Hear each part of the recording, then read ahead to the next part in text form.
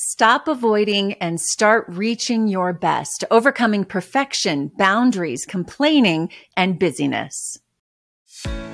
I'm Natalie Tisdall, a journalist who decided enough is enough. I left a career that looked glamorous to do what I was scared of doing, going out on my own. I'm a married working mom of 3. On this podcast, we're going to talk about issues that really matter. Why am I not sleeping? What's up with that diet everyone's talking about? Are my kids falling behind? How do I leave that job and start over? Welcome to the Natalie Tisdall Podcast. I'm so glad you're here. Hi, everyone. It's Natalie. Welcome to the show today. Today, we're talking about the things that hold you back, why we limit ourselves, often without even knowing it, and how to get the most out of your life. Why do we wait for someone else to tell us how or what to do with our lives? My guest is Ashlee Livingstone. Ashlee works with leaders and teams in both nonprofit and the for-profit worlds. She's an expert on helping people become empowered, less stuck, and finally in control of their lives. She's also an expert on the nervous system and breath work, which we will discuss as well. If you're new to the podcast, I'm thrilled that you're here. Take a minute to stop by my website and join my newsletter where I talk all about topics related to your health, family, faith, and happiness. You'll find me at natalietisdall.com. Okay, let's not waste any time. I want to get right to my interview with Ashlee on getting to the next level of your life. Ashlee, thanks for joining today. And these are topics that apply to everyone, no matter where you are, what age you are, where you work, these limiting beliefs that we have. Yeah, thank you so much for having me. I'm excited for this conversation. I'm ready to do this. Okay, so some of the things I want to go over with you today that you talk a lot about with your clients, things like overcoming perfection. We set these standards for ourselves. Let's start with that. Yeah, I think perfection. So perfection is one of those words, or the word perfect has been banned from my house. It's worse than some of the swear words out there because I have realized as I have grown and aged and worked and lifed that perfection is one of those, my kryptonite. It keeps holding me back from actually doing a good job, or it holds me back from believing that what I did was enough. Yeah. And I get confused sometimes on, did I create this? Or was this just the life, the society, the world in which we've all been raised, that good enough actually isn't good enough? Do you think that people, when we talk about perfection, do you think in general people realize they're holding themselves to that standard? Because I would often say, well, I don't expect myself to be perfect, but then I get mad at myself when it's not at a certain level. Yeah, definitely. I think this is one of the biggest challenges I find when I'm speaking with my clients is they don't know that they're struggling with perfectionism until I start pointing it out. You know, we can see it show up in, having to constantly over edit or tweak your outfit just one more time. Make the perfect snack for your kid. Maybe it's hire the perfect employee. It shows up in a lot of different ways. And some people see it as, no, I have high expectations and that's okay. Yeah. Or I'm just doing my due diligence, or I want it to be good for other people. There is that underlying feeling in there where perfection is showing up that if you don't do those things, what might happen? What might people believe about you? What might you believe about yourself if you don't put on the face, you don't, over edit, you don't give it one more go, and it ends up just being an all-consuming weight on your shoulders. Yeah. Some of the other things I want to hear from you that you work with people on, that those things we maybe don't identify as the problem, like perfectionism, but it is what's holding us back. What would some of those things be? Oh, I think it's, our limiting beliefs for sure. I think we have these, I like to call them our little gremlins that are whispering to us about, oh, don't do that. What are people going to think? Or, oh, you're going to quit your job? Why would you risk that? Or can you do it on your own? So those limiting beliefs, like really paying attention to what you are actually saying to yourself, first of all. The other big thing I struggle with my clients on is setting boundaries of, not necessarily trying to please everyone, but focusing on what are your priorities and how do you create some boundaries around protecting that space. Okay, so give me some examples with this, because I see this in my own life that I've worked on it. I see it in so many people. We're so worried about what other people think or pleasing them, but give me some examples of healthy boundaries and how we can set them. Yeah. So I'll give you a work related one. So I work with a lot of leaders, and they have this notion that a good leader has an open door policy. Okay.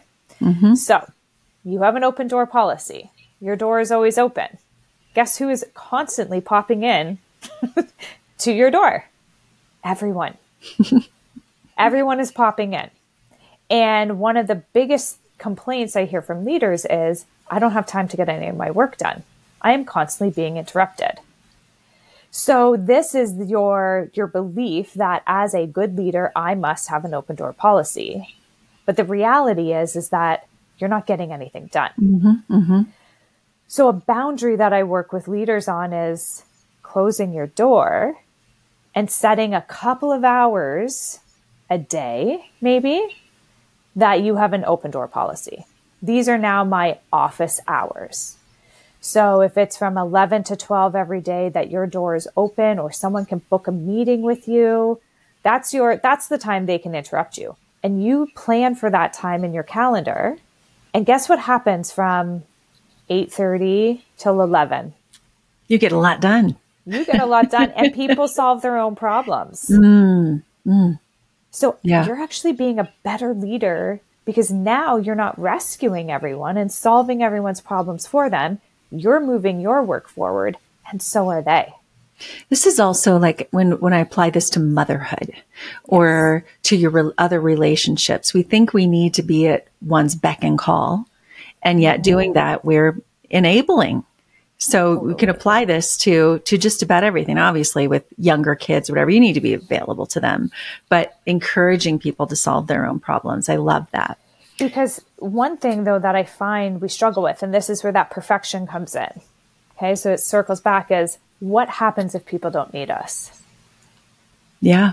What does that, how does that make us feel that someone is capable of doing it themselves? What value are we attaching to our ability to solve things for people or help people or rescue them? And I see this a lot in leadership, and I do see this in motherhood. And this is something I struggle with as well. My 10-and-a-half-year-old son stumbles out of his bedroom every morning, plops himself down at the kitchen table, and I was just making his food and putting it in front of him. And most of the time he would grunt at me. And then I was like, what am I doing? He can make his own breakfast. Yeah. Oh, I do the exact same thing. Even setting the alarm, go back one step. I've realized, wait a minute, why am I waking him up every day? He needs to learn to wake himself up, set an alarm, and hold yourself accountable. I do the exact same thing, making his lunch in the morning. I know every mom can relate to this, that if they are capable. It makes us feel valuable. That's right. Yeah. And our value is attached to what we do for other people, hence our struggle with perfectionism. So all of this applies to motherhood. It applies to our work environments, our nonprofits, all of this. But let's talk about, I love this concept that you give of, you can't be a good leader or a good mom or any of these things if you haven't practiced self-leadership. And so give me more on that and how we can build that so that we can be better for everyone else in our life.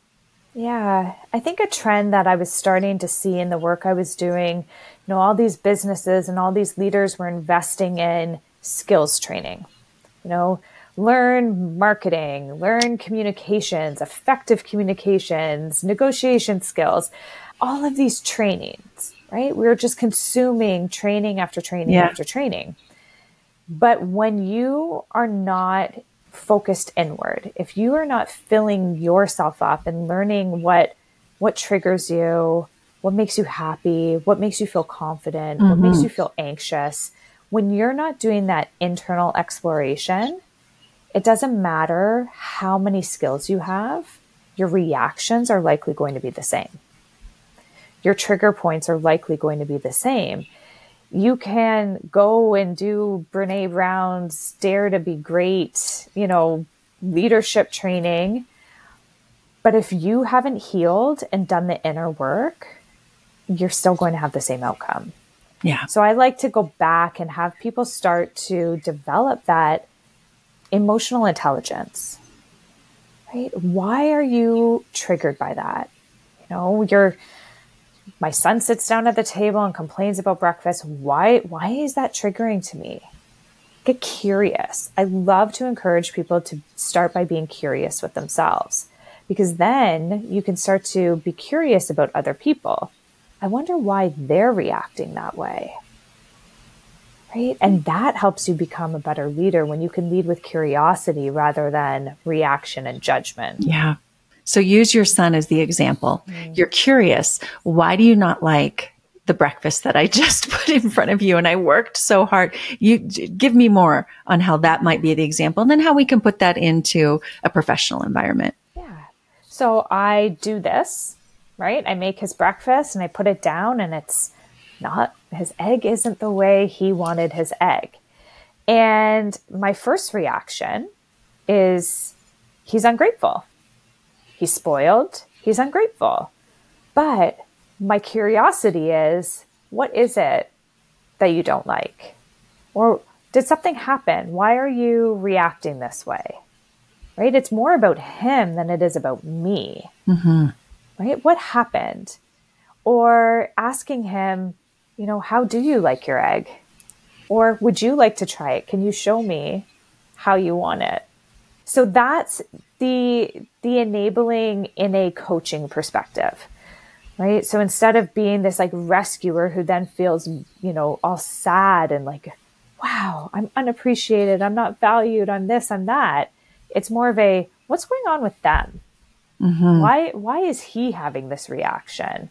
What do they need to get to a different place?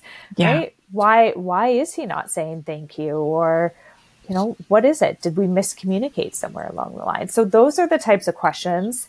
And trust me, it can get exhausting. And I feel like there's always a lesson in it. Yeah. Yeah. Right. And same in a work environment. I know it for me as a teacher in my school and my teammates, just asking the question sometimes brings it around to people where they have a self-realization of, oh, maybe I don't care about that. Or maybe I am complaining a lot, which is the next topic I want to get to, is the habits we have, one of which is often just finding fault or complaining instead of looking past that and moving to the next thing. Yeah. I think for me, complaining is still a sticky spot for me. And I think it's because I've just done it, right? If there's complaining, you can always find someone complaining. Oh yeah. And you can add to it. There's always plenty to complain about. And it's easy to get sucked into it. So one of the habits that I am practicing is when I hear someone complaining, instead of joining in, I ask for, what is the outcome you're looking for? What makes this a better situation for you? Or how would you change things? So again, with those curious questions. And oftentimes people are then, typically I get, well, I don't know. It's not my job. Right. Yeah. So it's not your job. Yeah. Yeah. Right? What do you think they're thinking? Or as soon as you challenge people to have to come up with a solution instead of just being part of the complaining, I find people tend to back away. Same in the family scenario? Yeah. I think it's, even with my son, again, it's the complaining about something like, okay, well, how would you do it differently? And then I usually get nothing. Yeah. Let's talk about busyness. My to-do list, I could show you, it's so long and I could use it as an excuse every day. But sometimes I just have to step back and go, I've done this to myself. I've made myself busy. Yeah, I think we all make ourselves busy. So that's the first step of realizing that. I think that, again, this busy comes along with our value and the attachment we're putting on output. If I can show everyone all the things I did, do I get a gold star for it? Do I get acknowledgement? Do I get someone to commiserate with? What is the purpose of sharing how busy you are? That's what I don't understand. Now we're getting to this place. I don't know about you, but I often ask people, I'm like, how are you? I asked someone today, how was your weekend? And they said busy. It's a response, even if they weren't busy. We're just used to saying that, oh, so busy. And I think this is part of that perfection of and value of I'm doing things, therefore I'm valuable. See my value. And deep down, I think that so many of us are just scared of being alone with our thoughts, or being alone, being bored. Or what if people don't need us? What if I didn't have a busy to-do list? Then what? But isn't the goal for so many, I'll even say entrepreneurs or even mothers, the goal is that free space, isn't it? That's what everyone's craving. I started my business so that I could spend time with my family on my terms and have freedom, time freedom and financial freedom. So when I get caught up in the busyness, I'm actually going against everything I wanted. Yeah. So there's a value attachment to being busy that I think we all need to recognize and say, there's actually more value with that freedom to be free with your time and choose how you're spending it. I would challenge people to catch yourself when you say, I'm so busy, or like you mentioned, how are you? Busy. Just stop yourself, come up with a different answer, and to actually tell people when you have had downtime. How was your weekend? It was relaxing. To challenge yourself as to say that so that you make that your goal instead of, I think you're right. We value busyness for some reason because it makes us feel like we're more important. Yeah. Especially, I find women do this a lot. And we're told that we wear a lot of hats, and we do. And we're often praised for, how do moms do it all? We ourselves get caught up in this busyness story and this validation that comes with it. And I'm not by any means saying we don't do a lot, but we can create space for ourselves. And if you want to feel less stressed and less overwhelmed and maybe some less resentment towards how full your calendar is, I try and avoid using that word busy. And I'll say, today I have a full day. That's great. I have a full day today. Or this weekend's going to be a full weekend. What do we all, family, need to do to pull together to manage this full weekend? Yeah. Because we've made these choices. And I think that's a really good point, because if you've prioritized time with your family, time to relax, outdoor activities, whatever those things are, that can still be busy. You can call it busy if you'd like, because you've prioritized different things. So to set your priorities, and that can be full, but it's not all work, work, work, work, work.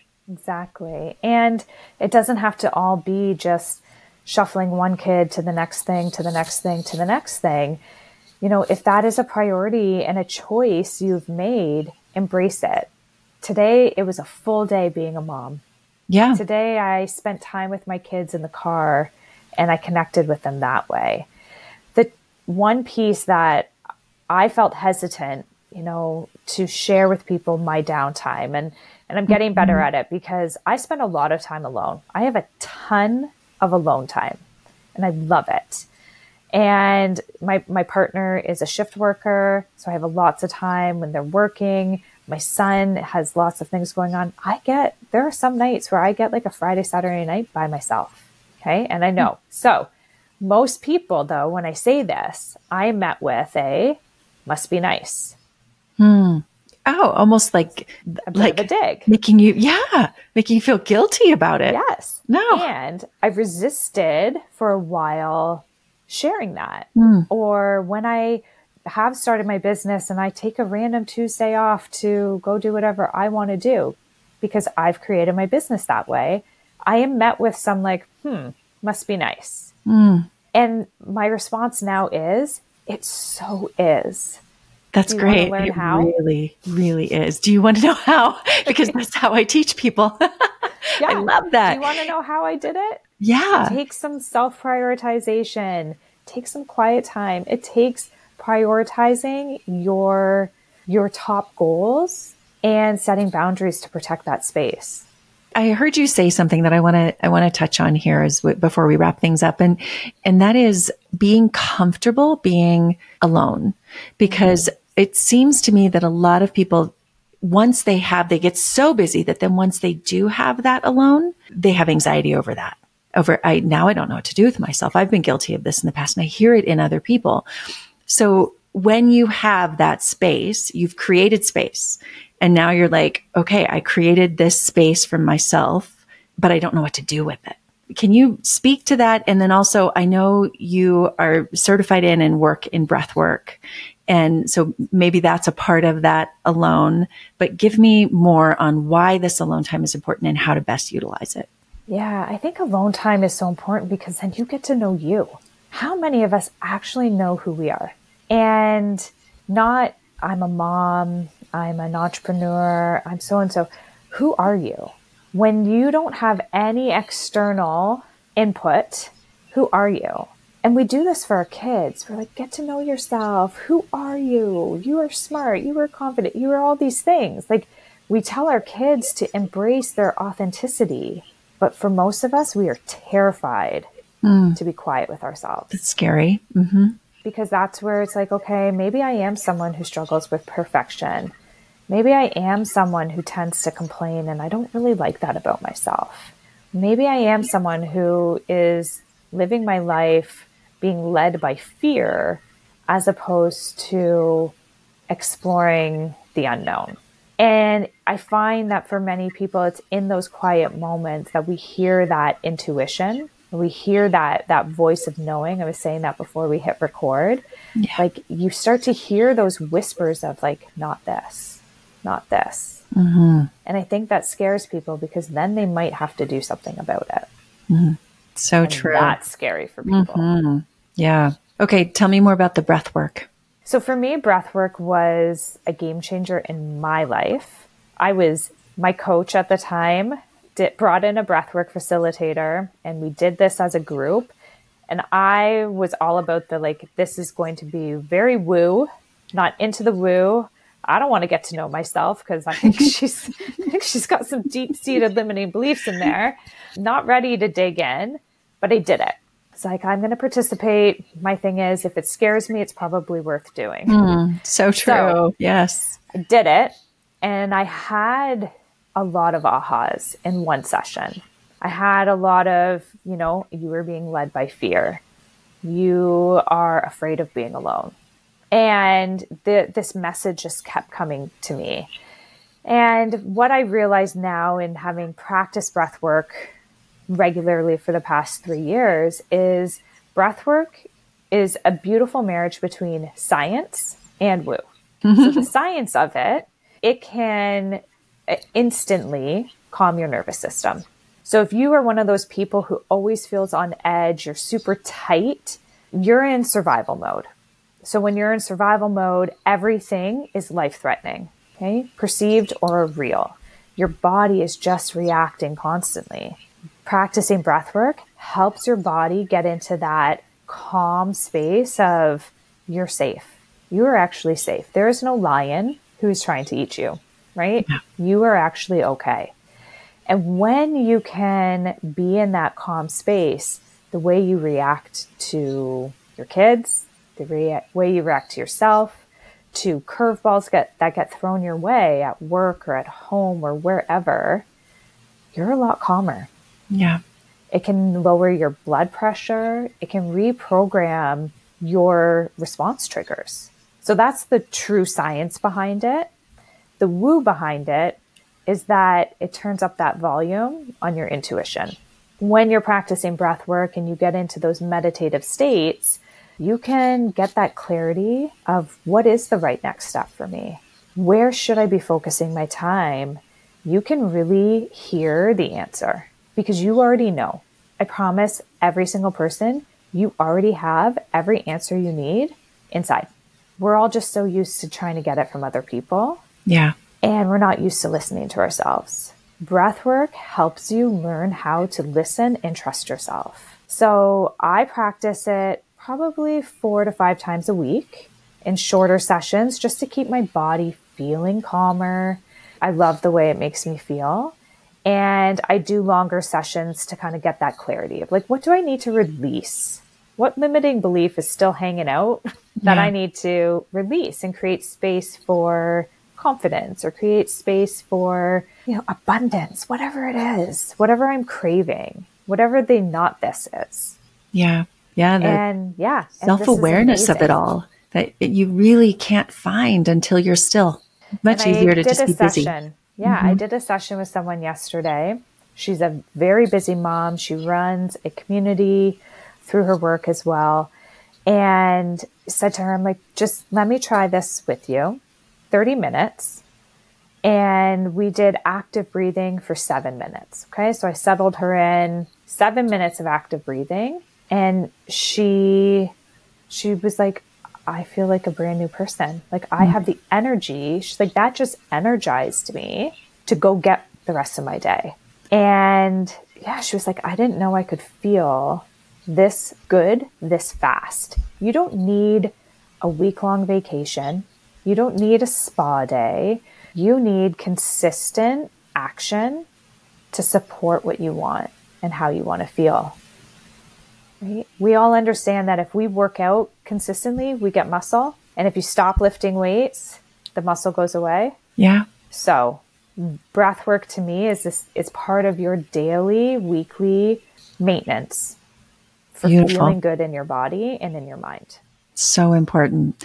Where can people, you're telling me about your client, you did breath work, you get some of this clarity. Where can people find more on what you do and follow you? Yeah. So my website is ourforte.ca. I'm Canadian. You probably all could tell by my accent. I don't feel little bits here and there. So yeah, ourforte.ca. I do have a whole page all about breath work. And I've actually just opened the doors for a breathwork membership. So as a group, 8 times a month, you can come to as many or as few sessions as you want. We practice it together. So I guide the sessions and help people either start their day ready to go. We're going to do some to release our day, and we will have some in the middle of the day while you're at work so that you can find your center and realize that you can calm yourself down wherever you are.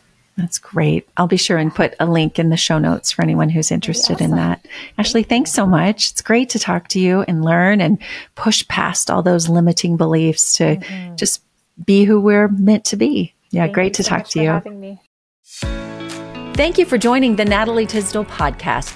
You can follow along on Instagram and at natalietizdall.com. Subscribe to the show to catch every new episode and leave a review so I can continue to bring you fresh content.